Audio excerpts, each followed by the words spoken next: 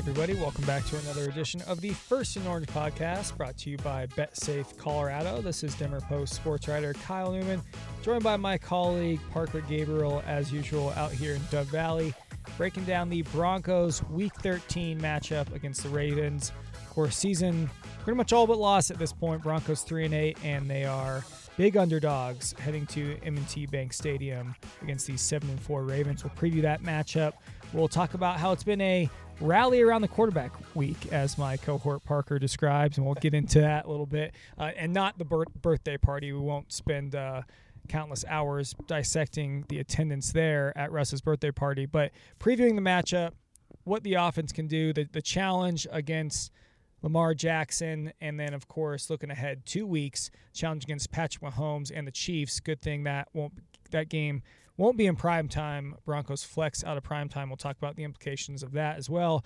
And, of course, close the show with some predictions. This is the First and Orange podcast brought to you by BetSafe Colorado. So let's just start off with the quarterback news of the week, Parker, and not taking a head count of Russ's birthday party, but, a lot of reports, rumors, gossip, as Hackett and several players called it, that Russ has lost the locker room, and that was evidenced by, apparently, the lack of full attendance at his birthday party. Again, all of this, we've touched on it at denverpost.com/Broncos in your TMZ reports, as I called them. Yeah. But what do you sense in just kind of within this locker room with, amid a lost season, Broncos 3-8, offense is the worst in the league, yet somehow there has been a little, hey, no, we got Russ's back, at least in the public face. Yeah, definitely. And, that there is just no doubt about the fact that you're going to have frustration in the locker room and within the coaching staff and with everybody, janitors or whatever. When you're 3-8 and you have that kind of season, that's just the way it is. So people aren't happy. Obviously, there was the interaction on the sideline, I guess you might call it, between Mike Purcell and Russell Wilson during the game at Carolina.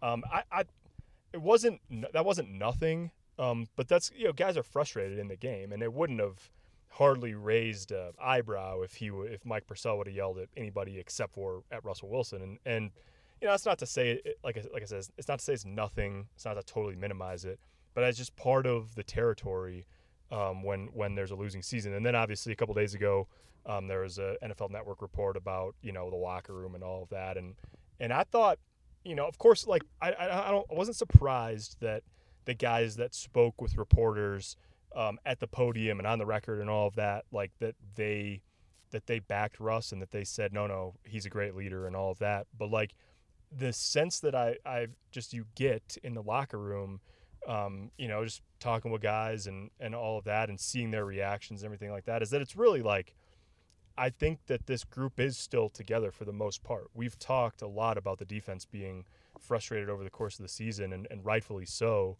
And it's not to say it's all perfect, but I do think it was much ado about much smaller, if not nothing. Again, this is the First and Orange podcast brought to you by BetSafe Colorado. Don't miss out on all the action. Get in the game with BetSafe Colorado, the newest sportsbook in Colorado. There's nothing like riding with your favorite team and player all the way to a big win. Get off the sidelines and get in the game with BetSafe Colorado. Visit co.betsafe.com for terms and conditions. So getting back to the content here, Parker, obviously Broncos having their own issues on offense. They're ranked last in the league with, 14.3 points. 14.3, It was last. 14.7 last week, so a decline. We're not going in the right direction, despite what you might hear up on the podium in Dove Valley. Meanwhile, on the flip side, Ravens obviously have Lamar Jackson. Now, they're coming off a tough loss, right? Yep. And also Lamar Jackson a little banged up. He's been on the injury report, so there is a possibility they don't get Lamar Jackson, and Ejiro Evero was asked about that today. Yeah, he was, and I mean, I think Brett Hundley's the backup, and that there's a massive drop off. But one of the things that Evero talked about is just that they're good across the board. Andrews, the tight end, is a really good player. They've got a good running game. They're second in the NFL in rushing yards per game. Obviously, a big chunk of that is because of Lamar Jackson's ability to make big plays in the running game. They don't want him to carry the ball 20 times a game, but obviously when he gets in the open field, he's a threat to hit a home run at pretty much any point. And so, they've got weapons on offense. They've lost, I think, all 4 games they've lost this year. They're 7-4. I think they've lost all of them late in the game. And so this is one of those where, like, Denver's going to have to score. We haven't seen the ability to do that really at all this year. I mean, they scored 21 against Jacksonville, and they scored 23 in a loss to Vegas, and that's it in terms of multiple touchdown games. So, it's all sort of like, yeah, maybe Lamar Jackson plays, maybe he doesn't, but at the end of the day, like, Denver's going to have to put some points on the board if they want to be in this one in the fourth quarter. And also at the end of the day, as you wrote about earlier this week on denverpost.com/Broncos, the Broncos pass rush has pretty much all but dried up. Bradley Chubb gets traded at the deadline, and the effect wasn't immediate, but you throw in some other injuries there. And last 3 weeks, it's been 1 sack, 0 sacks last week. You asked Coach Hackett about that, and you wrote about that. Like, how do the Broncos get that going again this year and really try and pressure Lamar Jackson if he's going to drop back and be a pocket passer at times? Yeah, it's a unique week in terms of what you want to try to accomplish pass rush-wise, because you cannot just pin your ears back, right? Rush wide and try to get around the edge, because Lamar Jackson's going to step up into the B gap and have all kinds of room to run. So it's a unique week. I think one of the things that maybe should have been emphasized more in that story, but I think you've also seen is – Denver's been, I would say, inconsistent against the run so far this year. They've had some really good outings. They held San Francisco to 88 yards. They kept Derrick Henry in check. They've also allowed some big games. They gave up 185 yards to Carolina. They're 19th in the league with 121.6 per game, as opposed to most of the other defensive metrics beyond interceptions and takeaways. They're right in the middle or towards the top, right. Net passing, red zone, third down, etc. Yeah, and that's so the one thing the team's been able to do is run the ball, and part of that the last couple of weeks, since the bye week, is just that Bradley Chubb, one of his strengths. I mean, one of the best things you can say about Bradley Chubb is he's an all-around player. He's obviously a good pass rusher, but he's also 6'5" and 275 or 280 pounds, and he was a physical, dominating presence, setting the edge in the run game. And I think right now the Broncos have some guys that are willing. Jonathan Cooper's willing to play on the edge in the run game.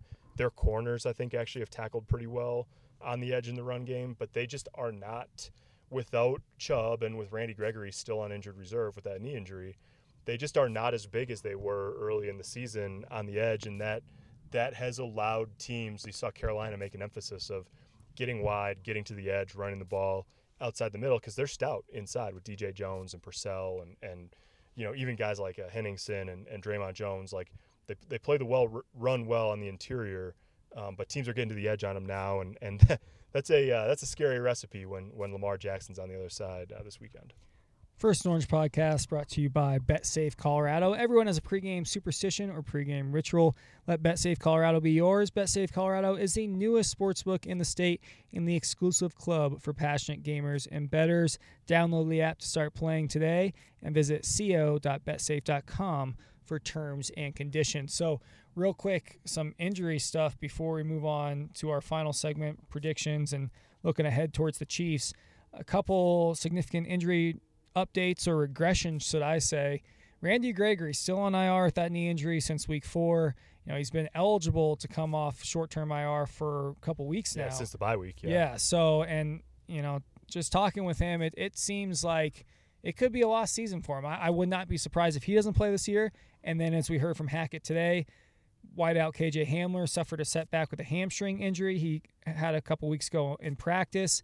And now they're determining kind of where he's standing, and I wouldn't be surprised if his season is also over.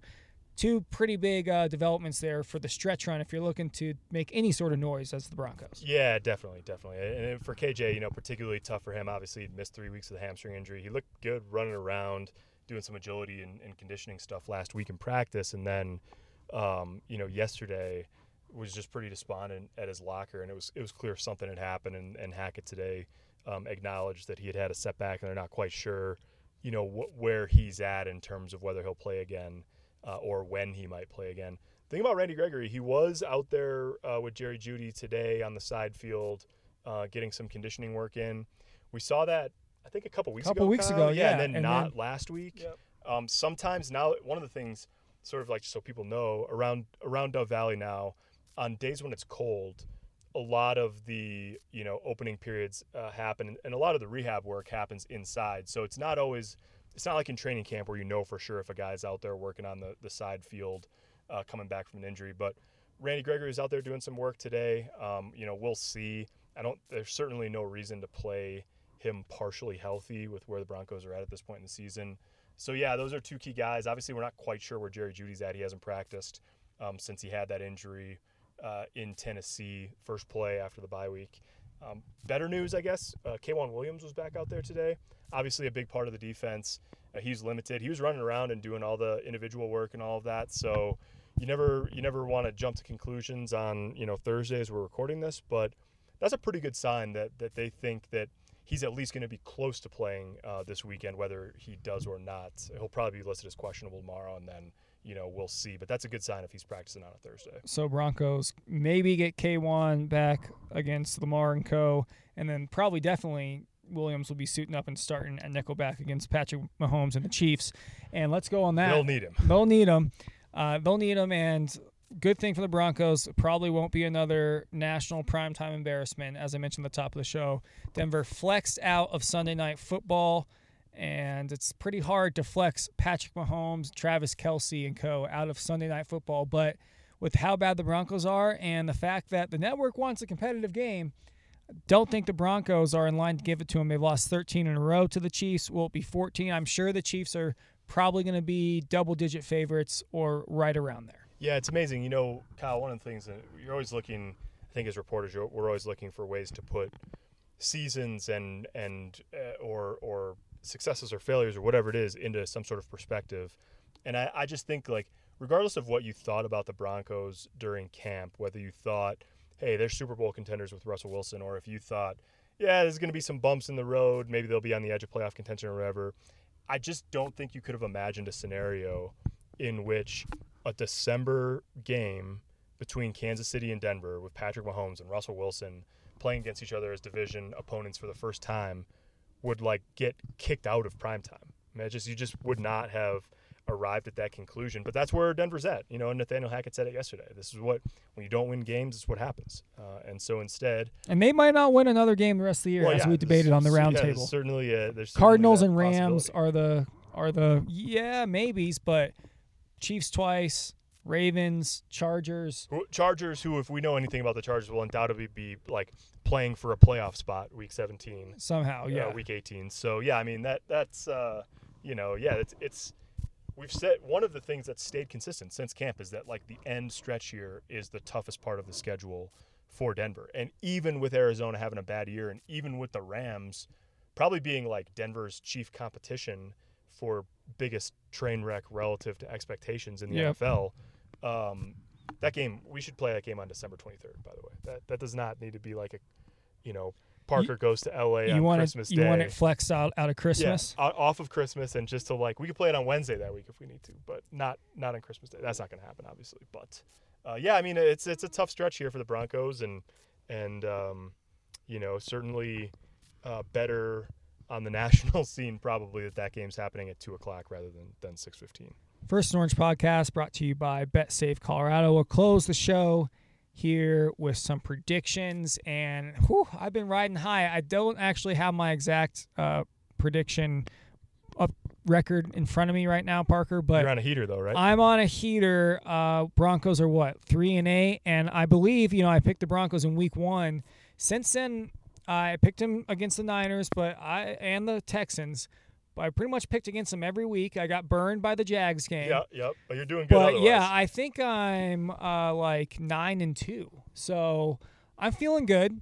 Not to, humble brag, but I am going to pick the Ravens again. Now, would I bet on the Ravens? Because, the spread is 8.5, 9, depending on what book you're looking at. That's different questions. But I definitely think the Ravens are going to handle this one. The coaching is just miles apart. Special teams, offense, Ravens defense, very traditionally stout up front. It's going to be a problem for that Broncos O-line, which has seen, 7 different combinations now this year. So all of that combined, and I'm going Ravens by at least a touchdown. and it could be more. It could be another skunking we see here back-to-back weeks. Yeah, I'm picking Baltimore too, and I think I was tracking similarly with you on getting the Broncos until then you tried to give them a shred of confidence. Yeah. You're like, maybe they can beat the Panthers. Why wouldn't they beat Carolina and Charlotte? And then that they showed all the reasons why they wouldn't. And then but I'm taking Baltimore this week. I'm gonna say 30-13. I just think. That's assuming Lamar Jackson plays. If he doesn't, I think it'll be closer than that. I'm still picking the Ravens, even if Lamar's not playing. Yeah. I think it'll be close in that situation. But Baltimore is just better across the board. And like you say, they've got the continuity. John Harbaugh is one of the longest tenured guys in the NFL now, and they're always really well prepared. And especially losing the game the way they did to Jacksonville last week, they need to win to stay, in control in their division. Yep. And that's got the recipe for, finding a way to get it done, if not putting up a really big number. And this has been the First and Orange podcast, brought to you by BetSafe Colorado, co.betsafe.com. And head to denverpost.com/Broncos for continued coverage of the team throughout the rest of this roller coaster season, including scouting report and much more ahead of the matchup against the Ravens this Sunday. It's been Kyle Newman alongside Parker Gabriel. Appreciate you tuning in to today's show. Until next time, folks, take it easy.